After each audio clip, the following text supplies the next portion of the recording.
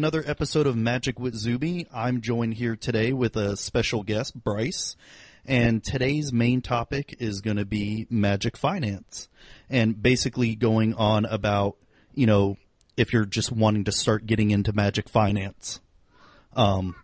So usually, Bryce, would you like to introduce yourself? Yeah, sure. Like I said, my name is Bryce Jeffcoat. I am a Magic player, obviously. I kind of dabble in. I guess I'm a more casual Magic Finance person. I wouldn't be what you consider hardcore, like into it by any means, but it's more of a self-sustaining thing for me. Okay. So it's sort of like what helps you keep in the game without trying to spend too much money? Right. It's basically spending as little of my actual money as possible while still, I guess, playing Magic Yeah. as much as possible.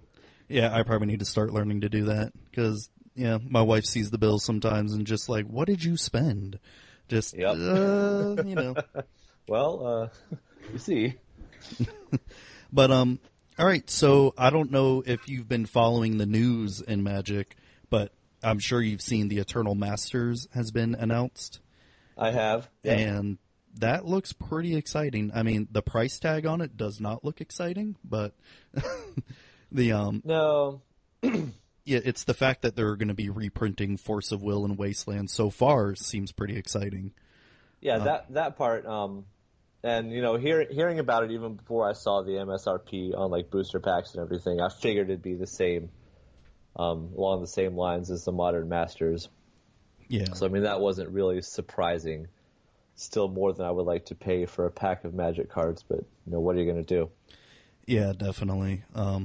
So it seems like I think they're not going to be reprinting any revised or reserved list cards. No reserved list. That means no.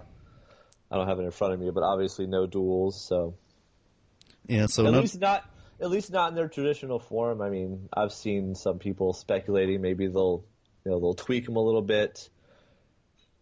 Maybe kind of switch it up so they're duels, but they're some kind of drawback or whatever. But definitely none of the originals. Yeah, what do you think the drawback might be? Because we already have a lot of, the only true duels I can think of are the Shock lands, the Tango lands. Aren't there? Wait, no, Razorverge Thicket. That's just like a check land. Wait, aren't there any other duels? They're the fast lands, the Mirrodin, Scars of Mirrodin, I guess, the fast lands, the Razorverge Thicket, and that. There's the Pain lands, the Carplusion Forest, and. Well, I'm just thinking of ones that you can fetch for. Oh, I think it's only Shock lands and the Tango lands, right? Is there any others besides the original duels? No, I think that's it. So I wonder if they're going to tweak it somehow to where it's still fetchable, but maybe it'll be something like the Tango lands where you need one basic land out. I don't know. I mean, that'd be way better than having two, Right, and it'd be better than none at all. I really don't even know what direction they would go with that. Yeah, definitely. And I don't know if you've heard I don't know if you go on Reddit at all, but I try not to. Yeah, it's to me it gets a little addicting, but it can be sometimes it can be pretty bad. But I don't know if you've seen some of the there's that one account going around that supposedly spoiled the Eternal Masters before it came out. And he also predicted the Splinter Twin ban in Modern. No, I mean I'm aware of it, and I'm aware that there's a guy who's been pretty much dead on with a couple of things, but I haven't seen any of it firsthand. Oh, okay. Yeah, so apparently he's and then there was the whole vendor list scandal that turned out to be completely fake. Oh God, yeah. Yeah. Which I'm kind of glad. It was so funny because I'm on another podcast, Magic the Parenting, and we were recording last night, and one of the things we were actually going to talk about was the vendor leak thing. We're just going to touch on it a little bit. Yeah. And we didn't end up getting to it. And when we finished, we got on Twitter and we saw that it was all, Yeah, by the time you were done, crap. it's all fake. Yeah. Yeah. It's like, oh well, we're glad we didn't get to that. So Yeah, I didn't. Yeah, that's not too bad. Yeah, one of the things that I've noticed that ever since they've announced the Eternal Masters, the dual land prices have been skyrocketing for some of them, especially the revised ones.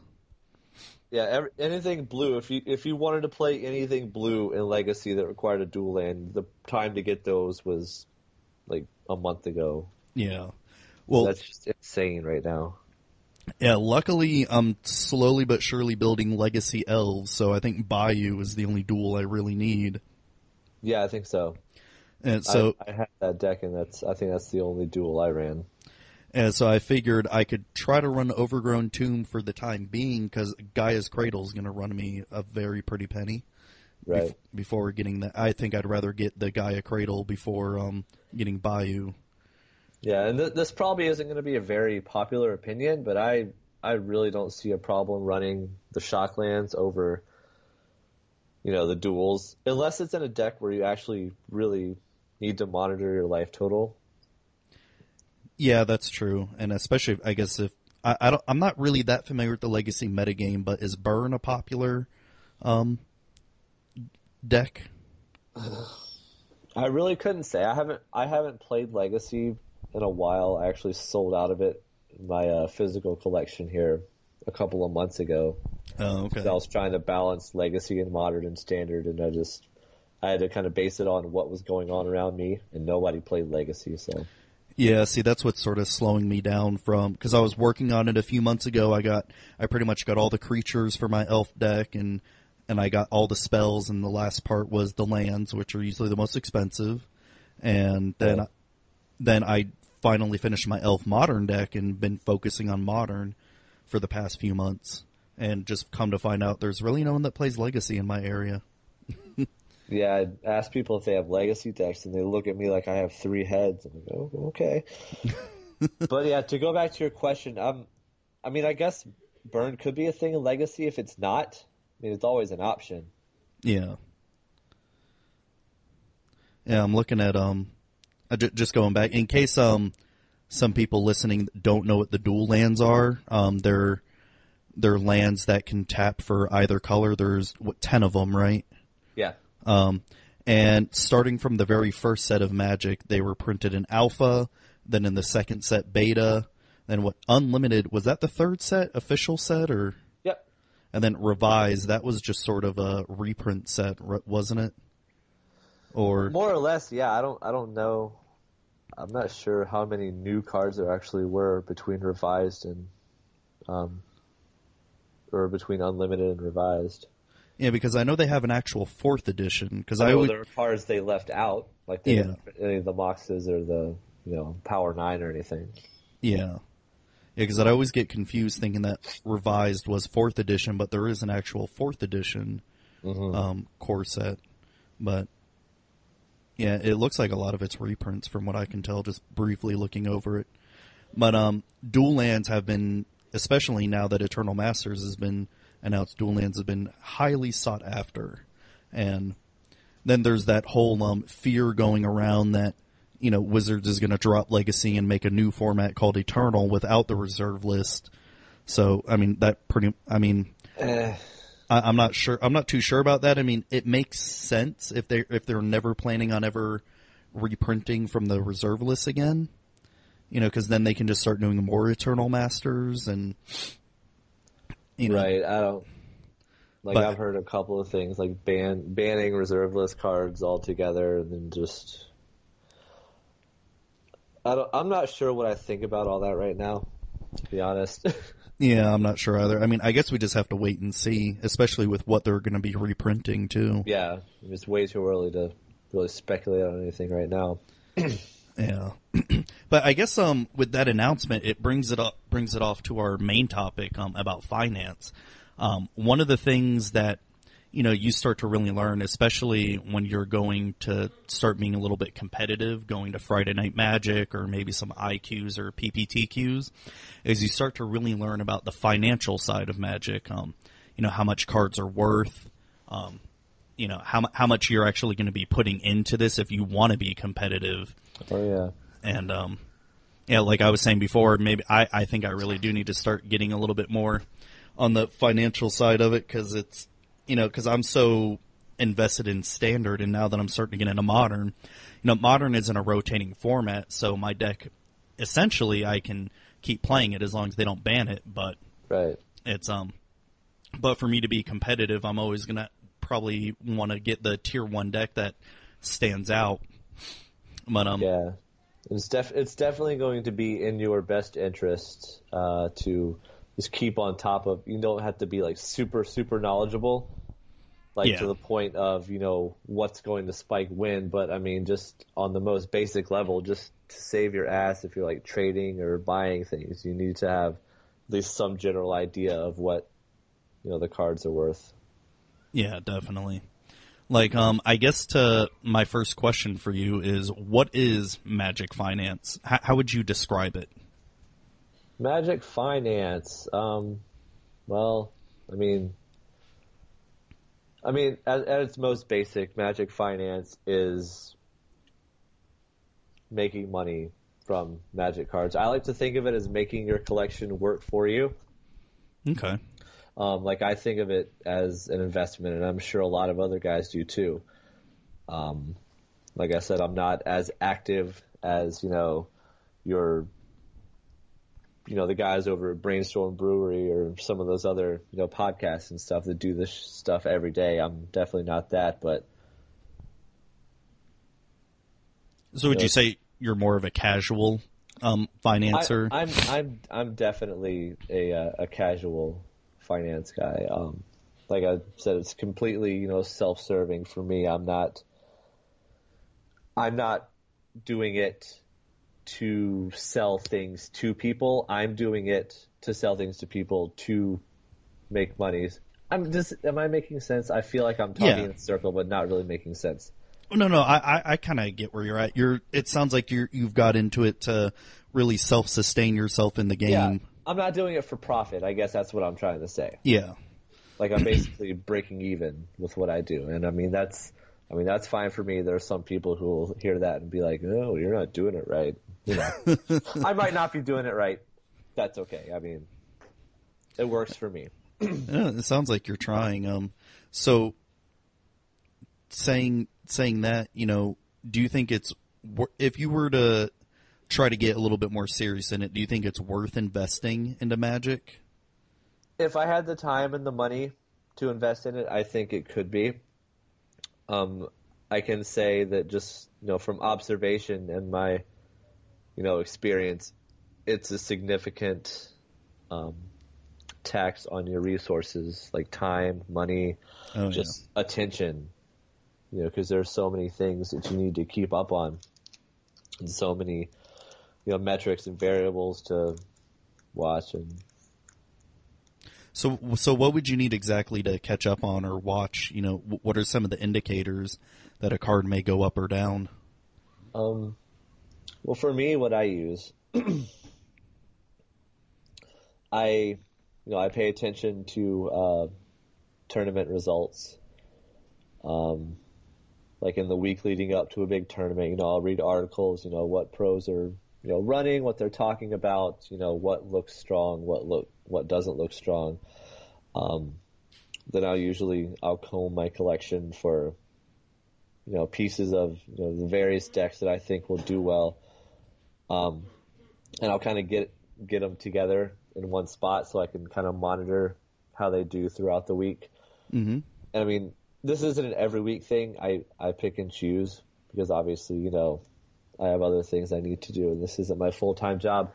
But that'll definitely go a long way, just keeping track of what's going on, like on the Pro Tour, GPs, SCG, Open Series, things like that. As far as websites I use, I'm a big fan of MTG Goldfish. That provides a lot. There's a MTG Price that I peruse occasionally. And they have things like,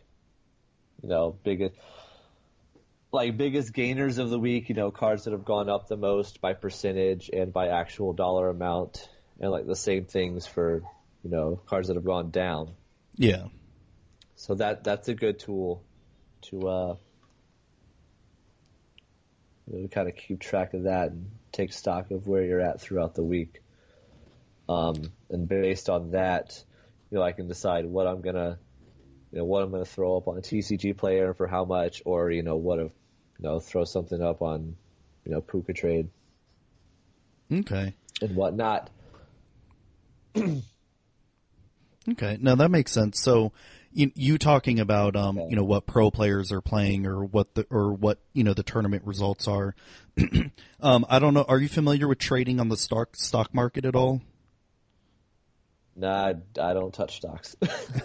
Well, I've recently started getting into stock market trading and doing a little bit of day trading here and there. I mean, nothing, no serious money or anything. It's just, maybe every time I get paid, I may invest a couple $100 here or there, something like that.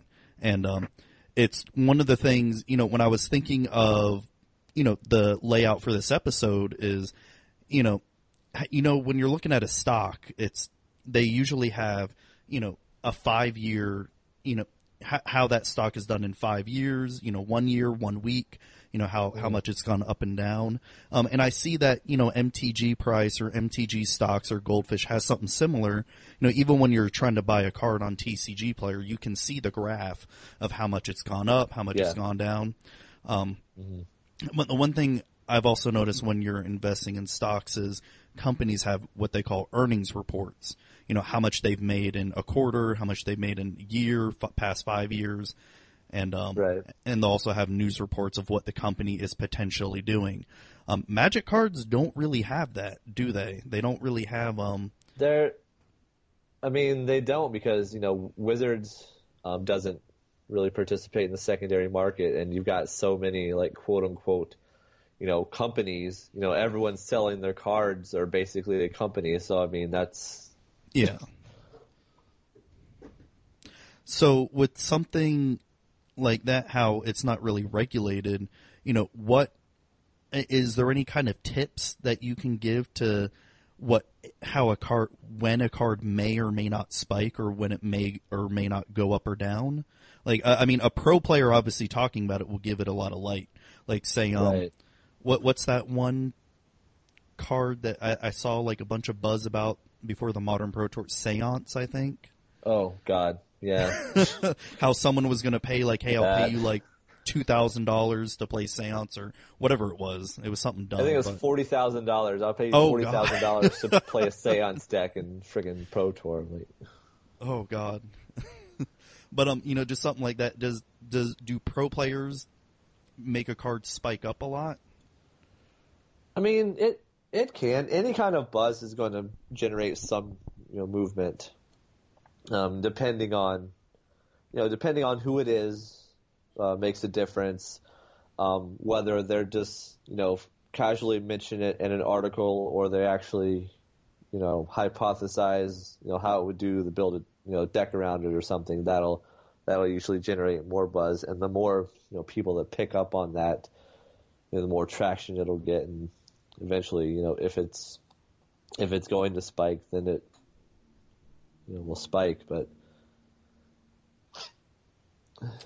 what do you think indicates a card will plummet? When it just drastically drops down in price.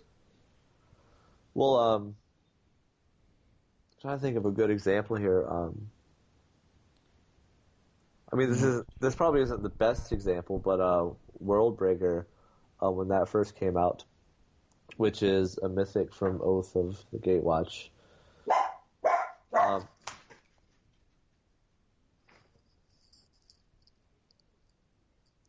Yeah, it looks like when no, that's all right. No, it looks like when it first came out, I'm looking at TCG Player, it looks like it was about $3 when it first came out. Yeah, it started low. I don't know what the pre-order was offhand, but yeah, it in the weeks I think leading up to the Pro Tour, it caught some buzz, so it started going up. I think it got up to around $10. I want to say. I sold mine around $8, and that was shortly after the Pro Tour. But it didn't really do anything noteworthy there, so it kind of made its way down. Yeah, that's true. So what do you think made it go up? Was it just hype, purely hype, or? A lot of the time that's what it is, especially when a card is unproven like that. Okay. I mean, because they really have nothing to base it on. I mean, a couple of people, deck building with it and brainstorming, and but you don't know how it's going to do until the first tournament. And it's either it does really well, and then everyone's like, "Holy shit, I got to have this card," or it's doesn't do that well, and everyone's like, whatever. Yeah, until it does well when another rotation happens, and right. And I'll share a story. And people who follow me on Twitter will probably, like, people who pay attention to my stuff on Twitter might remember this. I know Jason Lee, I don't know if he listens to this, but he rags on me about this fairly often. I was really big into See the Unwritten. Oh, yeah, I remember that card. Which I should be able... Yeah, that's the Khans of Tarkir one, right? Yeah. Hold up, I'll just spout off what it does really quick. And Okay. I thought this card was friggin' awesome when I first saw it, so I'm like, oh yeah, man, I'm gonna get into this card because it's so cheap. Yeah, it's from Khans of Tarkir. It's a mythic sorcery, 4 and 2 green. Reveal the top 8 cards of your library. You may put a creature card from among them onto the battlefield. Put the rest into your graveyard. And it also has Ferocious, which says if you control the creature with power 4 or greater, you may put 2 creature cards onto the battlefield instead of 1. Yeah, on paper, that's not a bad card. On paper, that sounds freaking sweet. And then, especially when Battle for Zendikar was spoiled, everyone's like, oh man, Eldrazi are coming back. This might be really good in an Eldrazi deck. Eldrazi ramp, See the Unwritten, blah, blah, blah. Awesome. Beat face, cool. So I'm like, yeah, I'll give you some of these, and it didn't do anything. Like, it spiked hard, like right around when I think Battle for Zendikar came out. I think the non-foils got it up to around $7 or $8.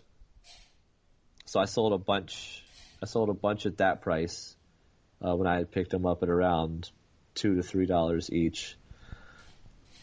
And then after that, like, month following the release, it just kind of dropped, and now it's back to, like, you can get it for $1 on TCG Player. So I have like a box of 70 of these cards sitting.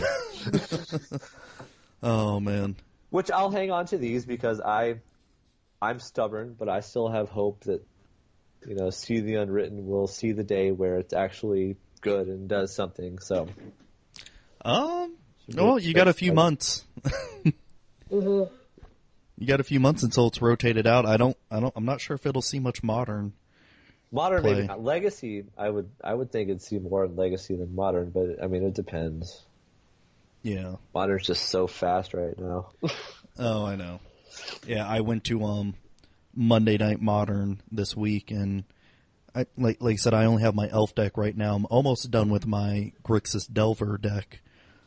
Just need to get 2 Snapcasters.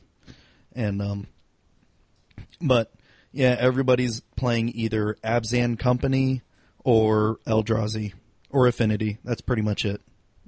Yeah, I'm so sick of seeing those 3 decks. Yeah, I mean, the Abzan Company is at least a little bit refreshing, even though it's a pain in the ass to play against. Yeah, it's different. Yeah, but Affinity and Eldrazi, it's just straight beat down, and it's just, especially Eldrazi, its elves are just not fast enough at all for Eldrazi. Yeah, I've had very limited luck. I've been playing Boggles, whatever, the green-white hexproof. Yeah. And I've gotten lucky a couple of times with that, but even that, it's not really great against it consistently.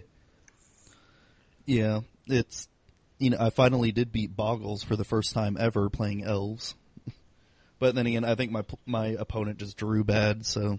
But yeah, that Boggles is a pretty good deck, though. I've been looking at it. It's pretty cheap, it looks like, too. Yeah, it's not bad at all. I mean, if you run Horizon Canopy in it, it's going to run you quite a bit more. But Yeah, I know. I took those out. I mean, they never did anything for me really, so I sold them and just moved on. Yeah, that's probably the better thing. Well, let's see. Let me see some other questions here. So, how would someone new, say you're a new player and wanting to get in more competitive, and then you find out the finance scene, how would someone new jump into this? What would you recommend for someone new wanting to get into the finance side? Read a lot. God, I don't want to feel like I'm name dropping, but I mean, there are definitely some writers that they should, check out. And you can name drop; it's fine. I'm blanking. I mean, I know who they are. Travis Allen is a good one. Zimmett does some good stuff. Doug Johnson over at I think he's still over at like Quiet Speculation, or maybe he went somewhere else. I don't know. But there are three guys that I read a lot. Frost, I can only think of him by his Twitter handle. Okay.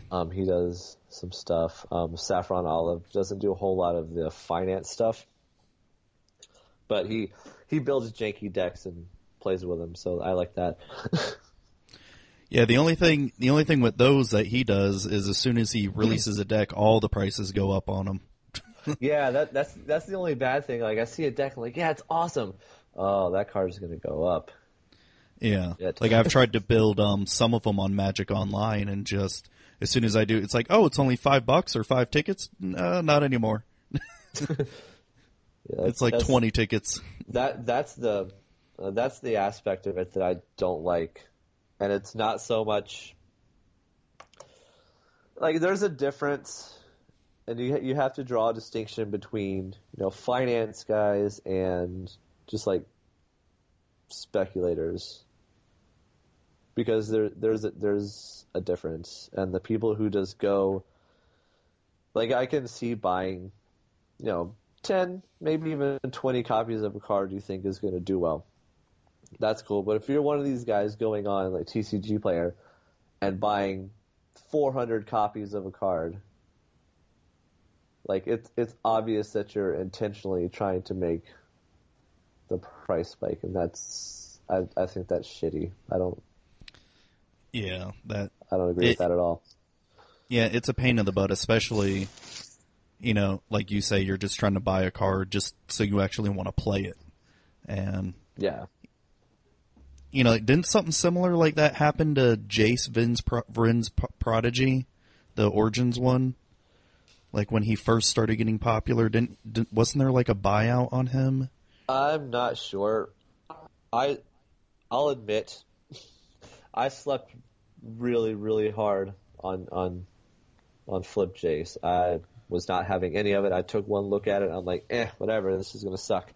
And that was all. And I played one game against it, and it wrecked me. And I'm like, oh, okay. So I figured I'd pick up a couple of copies. Nope. $50. I'm like, Yeah, I was happy I got them at, what were they, like $14-15 a piece, my playset. Oh man, as soon as it started spiking up, everybody wanted to trade with them. I'm like, nope, I'm not trading them away. Yeah. But yeah, I remember something similar happened to Hangerback Walker. What was it, the Magic World Cup or something? When it got really popular. Oh yeah. And it spiked up to like $20, and now it's back down to like, looks like $6 or $7. Yeah, it's where it should be now. Yeah, but I mean, still everyone was playing them though. Like, people were literally cramming them in every deck, like whether it made sense. Yeah, or you're not. right. Yeah, I remember that. And now it's just, I mean, to me, I use it mainly for sideboard if I have to. Yeah. But yeah. So where do you actually sell your cards? I know you mentioned TCG Player and Puka Trade. Yes. Do you ever sell them at a local game store or anything? Or? I don't, just because I don't go out enough to really, I'm not up there enough to really warrant, even if they had the space, like trying to rent, like, you know, space in a card case. But I'd basically just do TCG Player and Puka Trade if I'm not looking for money. Puka Trade, I'll do smaller stuff just to kind of, flip's the right word, but just convert cards I'm not using into cards that I need or could potentially serve me in the future. But if if a card is spiking and I want to offload a card, then TCG Player is usually where I do it. Okay. And do they? What are their fees like for when they take out? Are they better than eBay? I think they're slightly better than eBay. I mean, they're still bad, but I mean, they aren't really. I don't know the figure offhand, but they take out some percentage. Yeah, I guess I got to make their money somehow. Well, yeah, you gotta keep the lights on. Yeah, pretty much. Another question: how do you determine what cards are a fad and which one are going to hold its value?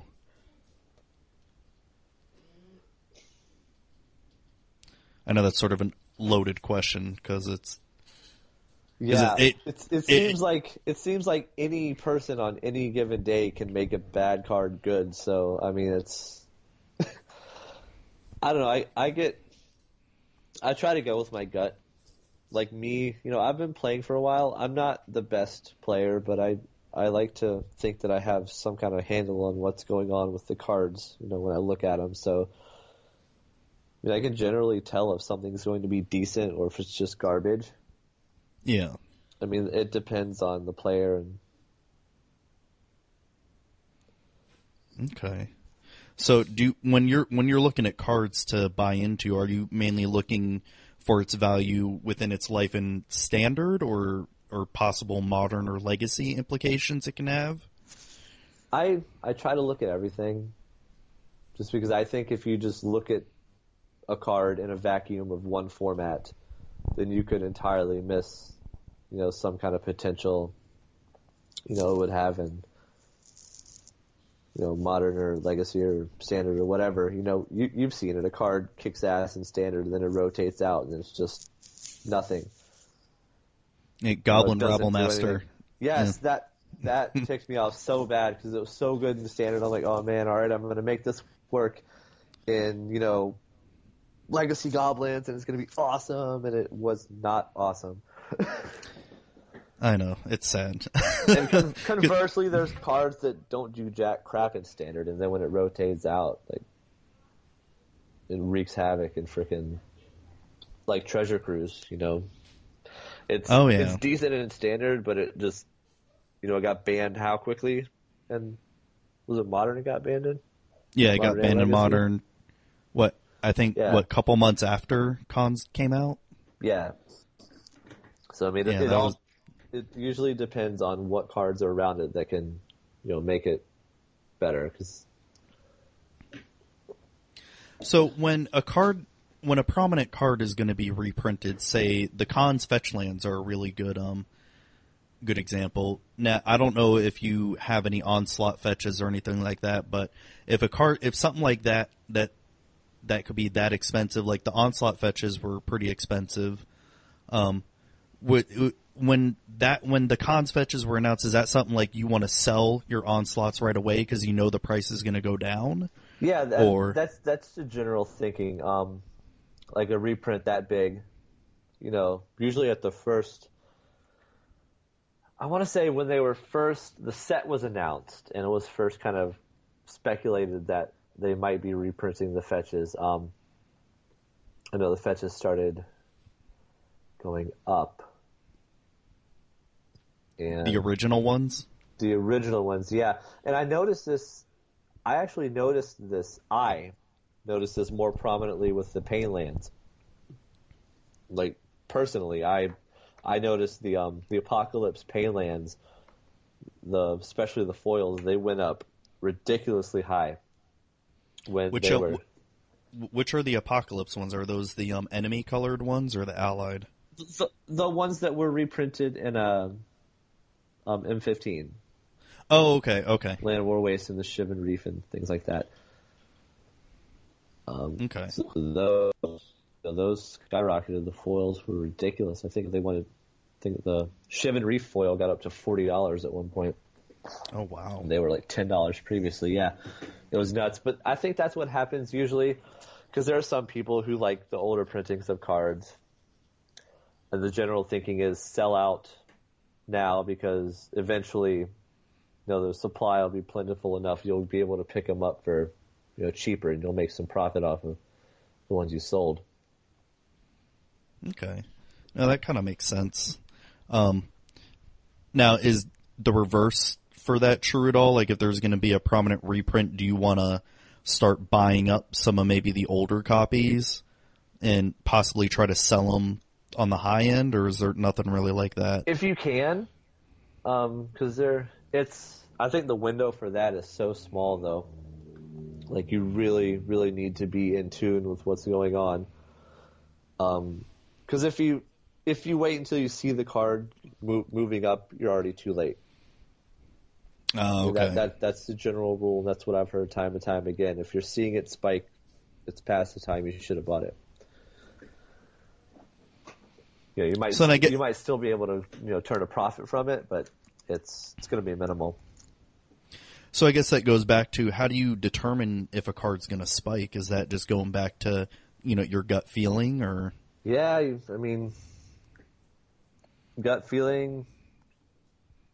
The websites that monitor the trends, like the MTG price and the MTG Goldfish. Those are big with kind of predicting what's going to happen. But yeah, it's the whole finance thing is so delicate, I guess. There's so much guesswork and like so much research that you need to do to be really successful with it. Jesus, it sounds a lot more volatile than what I've been reading up on the stock market. Because, like I was saying before, at least you can look at earnings reports and see how a company's doing. Yeah. This is just sort of like, hey, this card may spike, so I'm going to buy 100 copies of it. Yeah, and then it might not have spiked, but since you bought 100 copies, that might make the price go up. Like, it's so. Oh, that's funny. Is then has that ever happened to you where you maybe you think a card's going to go up, you bought 100 copies of it, and then other people are thinking, oh crap, why is this being bought out? Not. Or have you seen that happen? Or I've seen it happen. I can't recall a specific card, but I've definitely seen that happen. The most of any one card I've ever purchased at one time, it was for Draka Mystic, which I believe is Born of the Gods. Little one blue merfolk that basically fate seals you and your opponent.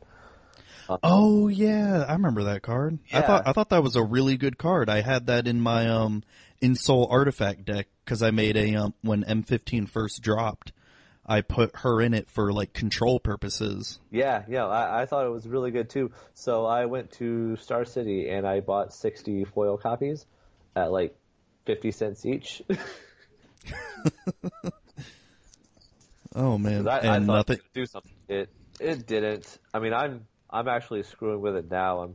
I'm testing it in Modern Merfolk, see maybe it can do something in that, like out of the sideboard maybe. But yeah, I always thought that was a really good control card. At least when I was playing it in Standard. I haven't tried it in Modern or anything like that. But that's pretty funny that yeah, that you mentioned that, because I really like that card. Yeah, but I've never really bought like hundreds and hundreds of one card just because I think it might go up. That was the only thing. So instead of just single cards, I noticed some people will hold on to sealed product too, like they'll buy boxes or cases of sealed product, and what we mean by sealed product is buy booster boxes that hold the 36 packs of boosters, or cases which have 6 boxes, I think. Usually 6, yeah. And do you do any of that, buy sealed product and hold on to it in hopes that it'll go up, or? I have 0 impulse. So the longest a booster box stays in my possession untouched is probably a few hours. Oh, okay. So I do have a set of the 2014 Commander decks. Is it 2014 or 2013? It's whatever year had the Mind Seize deck with the True Name Nemesis in it. Oh yeah, that's the 2013. Yeah, I have one each of those that I haven't touched. But other than that, nope. 0 self-control. Okay.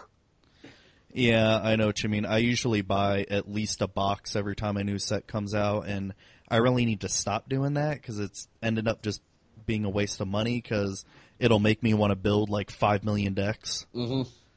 Because I have that problem of, especially when a new rotation happens, I'll get so excited about, I can do this, this, and that, and start buying individual pieces for it, and then end up only playing 1 or 2 decks for the whole rotation anyway.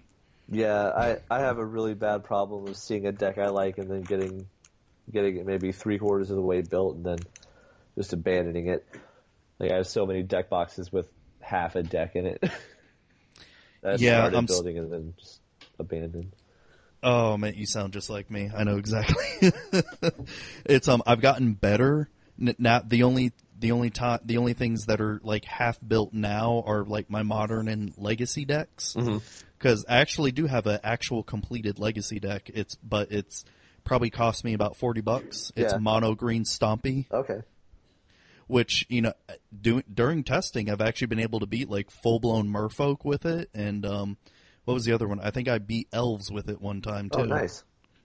Yeah, but it's a terrible deck, honestly. But it confuses people. It has what's the one card? Hold on, let me pull it up. Because I only run 14 lands in it, but I use I don't know if you've heard of the card Land Grant. Land Grant, yeah. It's just for people who don't know, it's came out in Mercadian Masks, and it's 1 colorless and 1 green. If you have no land cards in hand, you may reveal your hand instead of paying Land Grant's mana costs, and search your library for a forest card and put it into your hand. So, when I was playing that, card at first, to me that doesn't seem to be a very meta card in Legacy. So people were just kind of confused as to what I was doing. Because especially in my area, no one plays mono green Stompy, so they've never seen it. But it was fun to beat a full blown elf and merfolk deck with it. Oh yeah, I bet. But all right, so no sealed product. Yeah, I'm kind of the same way. As soon as I get a sealed product, I'm just I got to open it. I can't hold on to it very well. Speaking of not being able to hold on to things, can we take a brief pause? Sure. Okay, you can edit this out, right? I just need to go to the bathroom, like, really, really bad. Yeah, no problem. I can edit this out. All right, I'll be right back. All right, cool. All right, so we're back. Probably in post-production land when you're hearing this on iTunes. That little edit probably was going to be, 1 second or so? Not even. Yeah. So I guess the last financial question I have is, if you're a new person wanting to get into this, what do you think is a realistic investment amount to start into it? Before we get into the investment amount, what would you recommend, doing sealed product or individual cards if you're first starting out? Like, first starting out with the financial aspect of it? Yeah, if you're really wanting to get into it. I would, depending on the size of your collection, I'd try to start with what I already had. Just going through, literally, it'll take a while, but literally going through every card you have and looking up, see, what it's worth. If you can, look up the history on it, but you're going to want to have an idea of what you have and what that's worth. Like I said, I can't speak too much to the sealed product end of it because I don't do that. But Okay. from what I hear, you're better off if you're going to buy like sealed product. You buy it and you sit on it for years, even, because obviously it's not going to go up once that set is in rotation. But once it's out of print, like an Innistrad box right now is, I don't even know, 300. Not even Yeah, sure. that sounds about right. Yeah, 300 sounds about right. So going off of They're that, what do you definitely think? a more long-term investment. Yeah. Okay, that makes sense. So you're saying that sealed product would be more of a long-term investment. Yeah. Individual cards maybe short-term. Mm-hmm. Individual cards a lot more fluid, a lot more changes with them, a lot more frequently. So. Okay.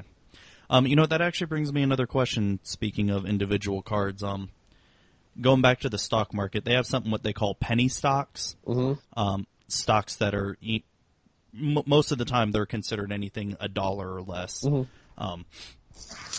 And there's some stocks that are maybe a tenth of a penny, something like that, and you can buy a lot of shares and hopes that if it goes up to maybe $1 amount, you can just sell it all off and make a quick buck. Mm-hmm. Is there anything like that equivalent in Magic? Yeah, like a penny stock? They're actually referred to as penny stocks. Oh, okay. Yeah, there are cards on the cheaper side that could have potential, and you basically just stick them in a box and save them for a rainy day. Now, the only card I can think of off the top of my head that may have been one, Monastery Swiftspear. Was that a lot of money when it first came out? I don't think so.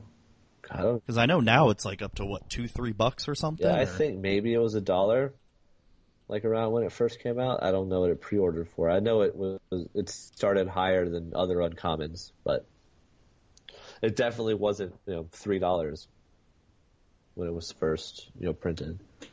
Yeah. Would that be an example of a penny stock, so to say? I think so. A card that I really like, it's not really under the radar, but Storm Chaser Mage that just came out in Oath of the Gatewatch. It's the 1 blue, 1 red, 1/2 flyer with prowess, I believe. Yeah, it's 1/3. 1/3. I like to think of it as Monastery Swiftspear's older brother. Yep. Definitely. That is something that I'm actively like trading for, just to keep them and stick them in a box. I mean, the foils are already $15 last time I checked. Oh yeah, I'm looking on TCG Play right now. That's about right. Damn. So yeah. Yeah, that reminds me of the time when I pulled a foil Treasure Cruise when it first came out. I sold it right away for $20. Ooh, yeah. I'm just like, I'm not going to use this, so whatever. But okay, that makes sense. And I guess the last question is what I was about to say. What's a realistic investment amount to start into this? What do you think you should have to set aside? Like, how much money do you think you should have to start off with? That's such a hard question to answer. Just because it is so subjective, like from person to person, and what you're actually looking to get out of it. I'll just throw a random number out there. If you have $100 that you can just take and devote time and do some research, look at trends and everything, and just get $100 worth of some cards that you think might do well.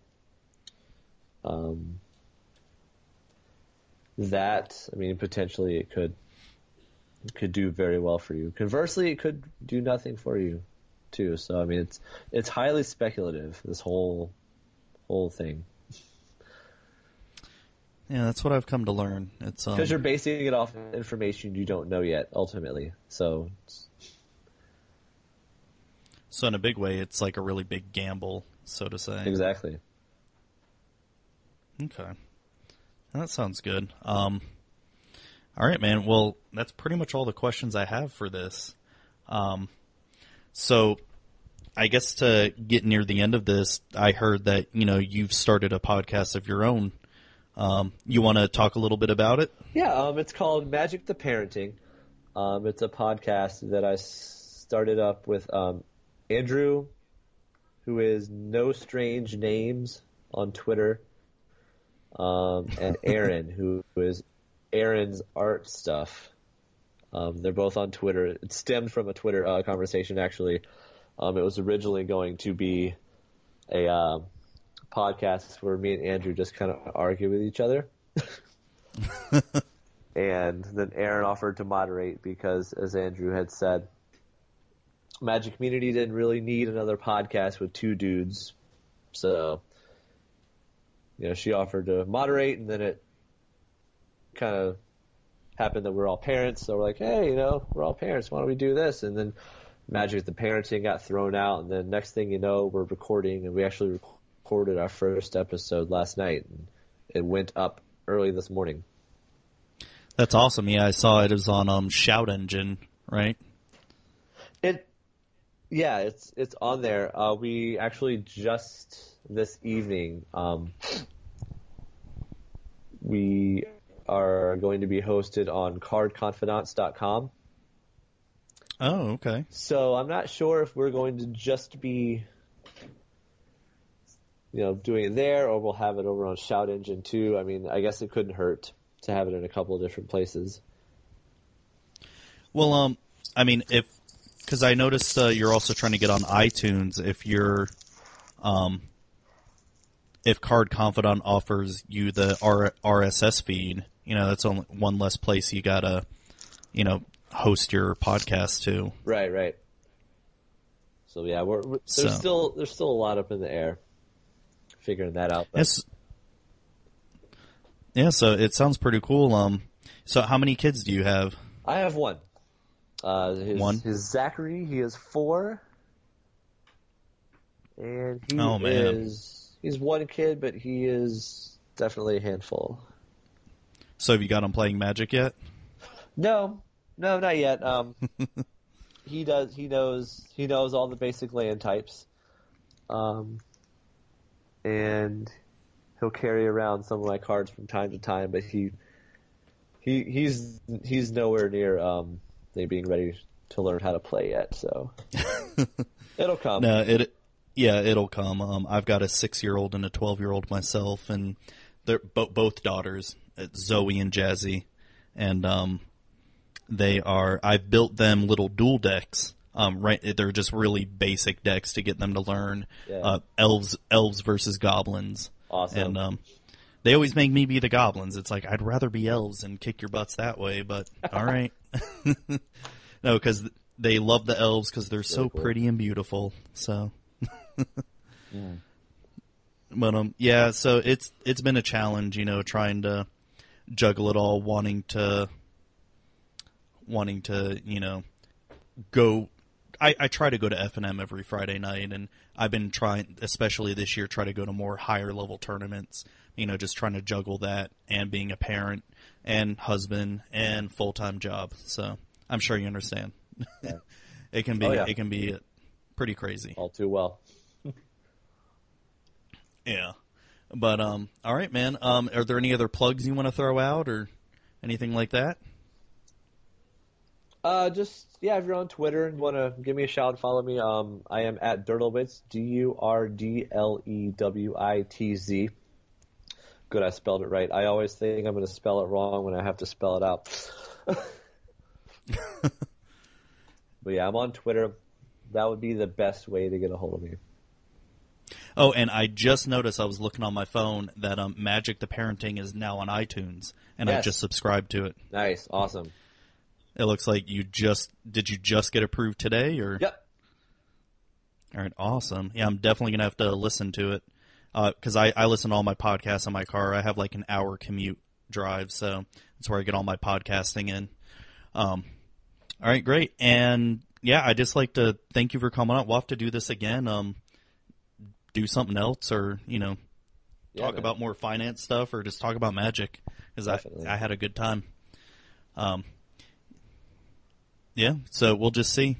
And you can find me at Zubatron. That's Zubatron. And also the Magic with Zuby Twitter account is at Magic with Zuby. That's Zuby. And you can find Magic at Magic with Zuby on Shout Engine and iTunes, and MTG Cast also hosts the podcast as well. It's a network of Magic the Gathering podcasters, and they have a lot of good other shows on there too that everybody can check out. So all right, Bryce, anything else before we get going? That's it, Mr. Zuby. All right, well, great. Well, I just want to thank you again for coming, and make sure everybody checks out Magic the Parenting, and have a good night, everybody. Yeah, man, thanks for having me. It was fun, and everyone have a good night. Yeah, we'll have to do this again. All right, see ya.